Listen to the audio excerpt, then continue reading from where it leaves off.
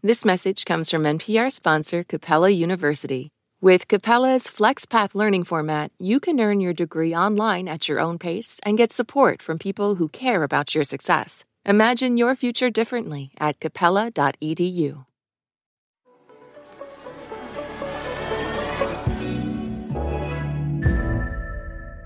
Right now, members of the Actors and Screenwriters Unions are still on strike, walking picket lines in Hollywood. But that hasn't stopped movie studios from pushing the content they already have out to the public, and that's how you get ads like these. Oppenheimer is magnificent.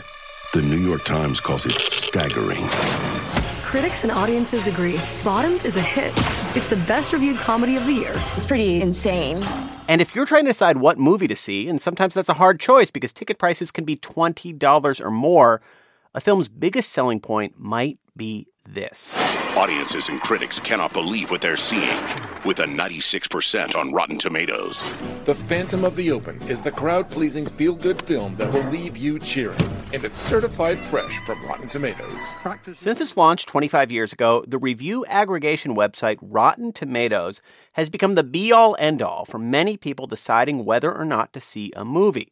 If you told a friend they had to see Oppenheimer, to help convince them, maybe you mentioned it had a 93% on Rotten Tomatoes. It was fresh. Other movies, like The Nun 2, lurking at just 47%, maybe not so much. Like any form of traditional media, I think the role of the critic has changed as the power of the critic has changed. Eric Deggans is NPR's TV critic. He got into the profession during the days when one critic could sway public opinion. And he says those days are gone. You know, at least when you're talking about sort of marquee name critics, the Roger Eberts, the Gene Siskel's, the folks who could determine the fate of a movie with a single review or at least a clutch of reviews, that isn't the case anymore. Consider this. People use Rotten Tomatoes to get a consensus on whether or not to watch a movie or TV show, but there are flaws in the system. By combining and averaging reviews, it may be devaluing the voices it brings together. From NPR, I'm Scott Detrow. It's Friday, September 15th. This message comes from NPR sponsor Organic Valley, a co-op of small organic family farms. Farmer Tyler Webb shares why caring for his land has always been a priority.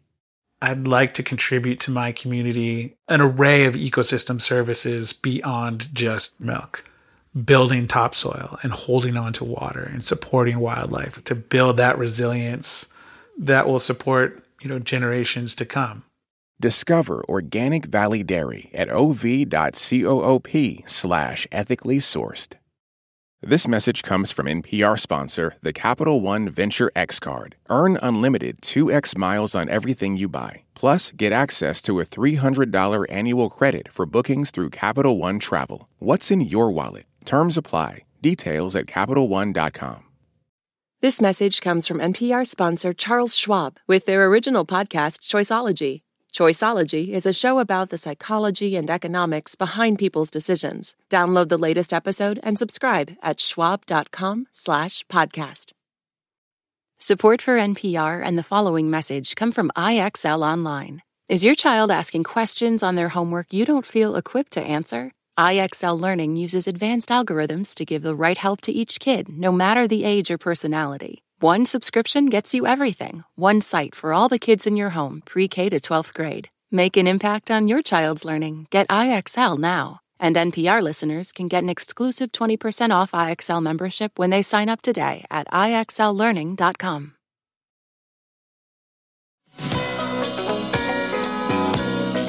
It's Consider This from NPR.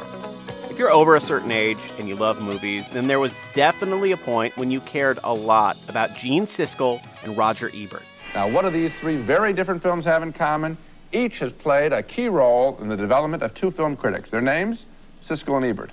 I'm Gene Siskel of the Chicago Tribune. And I'm Roger Ebert of the Chicago Sun-Times. They both started out doing movie reviews for newspapers, but it was their TV shows, Sneak Previews and At the Movies, where the two Chicago critics developed the style of smart yet accessible discussions about film that became their trademark. I think the thing that set Siskel and Ebert apart was that they were, from the minute you saw them on TV and from the minute you heard them arguing one another, they either reminded you of yourself or they reminded you of someone you knew. I mean, sometimes I watch them and it's kind of like watching two versions of my dad argue with one another about movies. Roger, my rebuttal of this film is you're wrapping yourself in the flag of children, and I'm saying go see The Black Stallion instead. There's a film with little dialogue, so much better. I'm not wrapping myself in the flag of children. You're wrapping yourself in the flag of the sophisticated film critic. No, boredom. Seen it all. No, boredom. Brian Raftery is a journalist and podcaster based in Los Angeles. His podcast, Gene and Roger, examined their legacy, how they changed film criticism,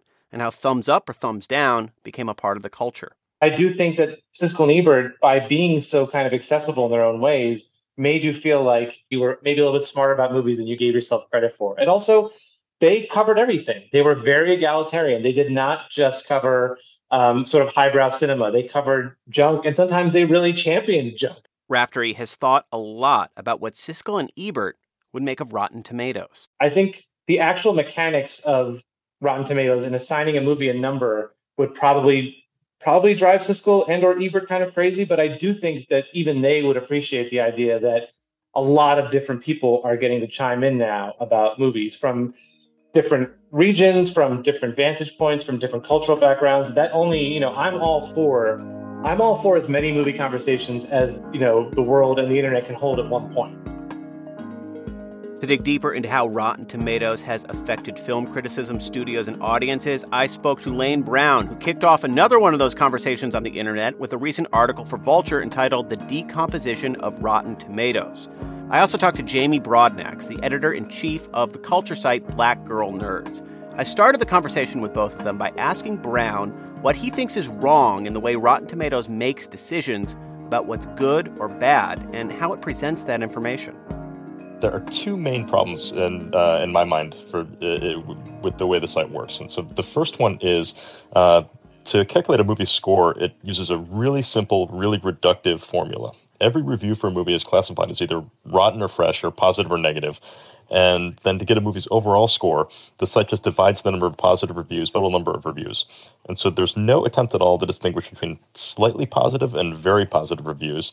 And so a movie can get 100% based on just okay reviews. And so a mediocre movie can do really well on Rotten Tomatoes, and a movie that is great but a little challenging might lose points because it's not a total across-the-board crowd pleaser. And so you'll find, movies like Paddington 2 will have, a 99% Rotten Tomatoes, which is, 6 points higher than Raging Bull, which seems slightly incorrect, I would say.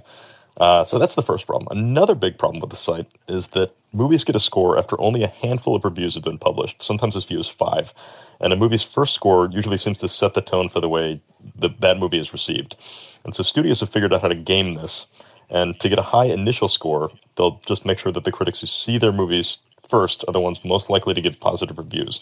And so for a superhero movie, there's a whole universe of websites that, now only write about superhero movies and tend to be kinder to them than, say, the snobs that write for other outlets. Yeah. And so you'll often see a movie debut with a really high score because the studios have corked the bat.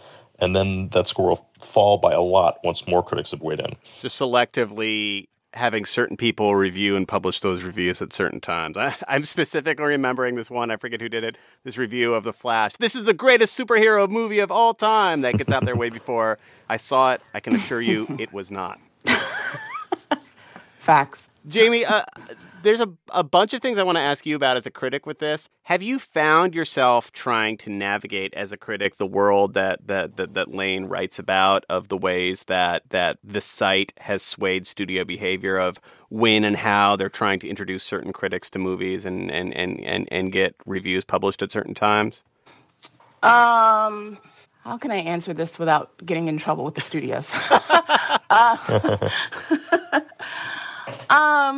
Rotten Tomatoes is become bigger than what it initially the site was built upon. And it was mostly just about film nerds giving their opinions about films and whether it was, hot or not. Like it kind of was a riff off of what Siskel and Ebert did with thumbs up, thumbs down with Fresh and Rotten.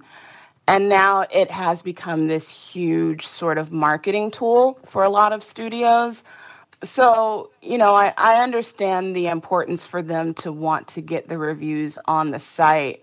But that being said, and hopefully I'm answering your question, I just want to make sure that, what we put on for Black Girl Nerds, our reviews are always filled with integrity, are always true to what the critic actually, is seeing and wants to put out there into the world about how they feel about the film, regardless of our relationship with the studio. Lane, I want to get back to something you mentioned and was a big part of your piece, and that's the ways that studios are now trying to time premieres to try and game the system here. And one example that you had of this actually working out really poorly was the decision of Disney to premiere the latest Indiana Jones sequel at Cannes, which you could see the big fancy reception and you could see why they did that on one hand, but then you have a whole bunch of highbrow critics come out and say, yeah, this movie stunk.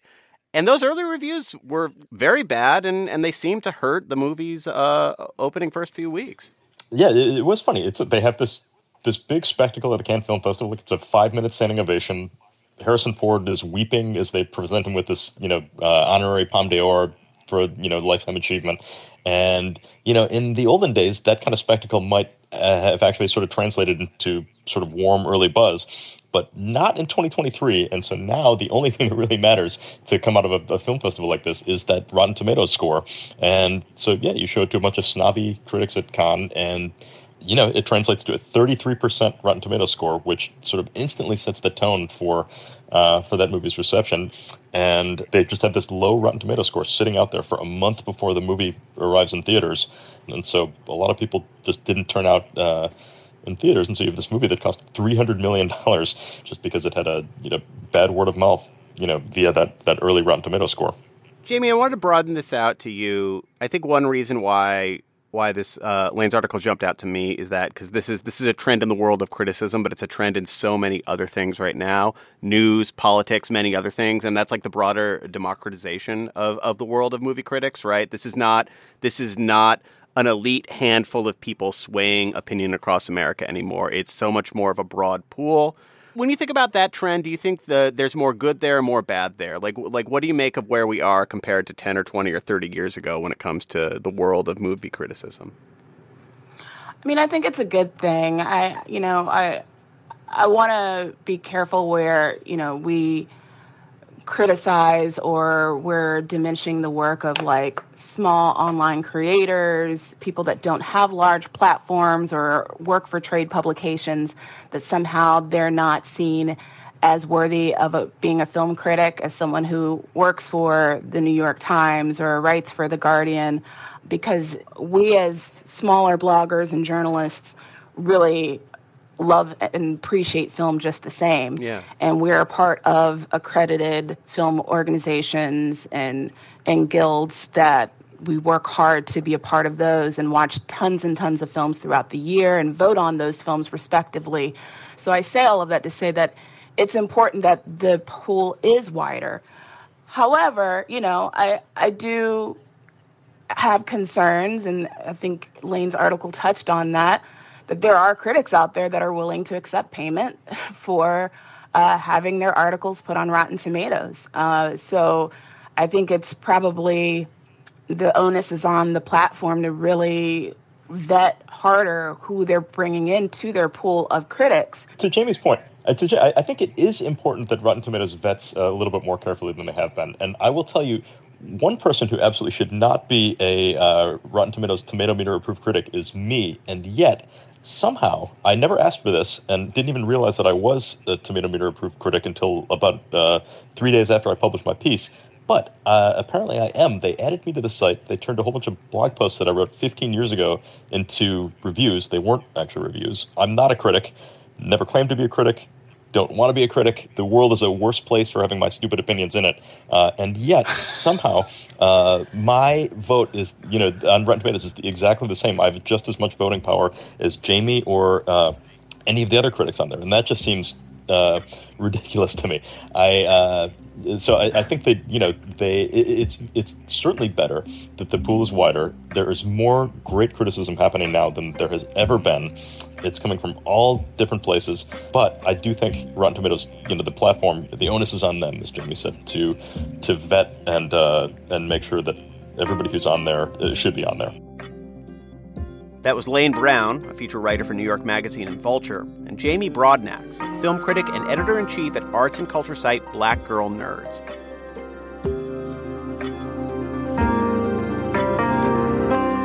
It's Consider This from NPR. I'm Scott Detrow.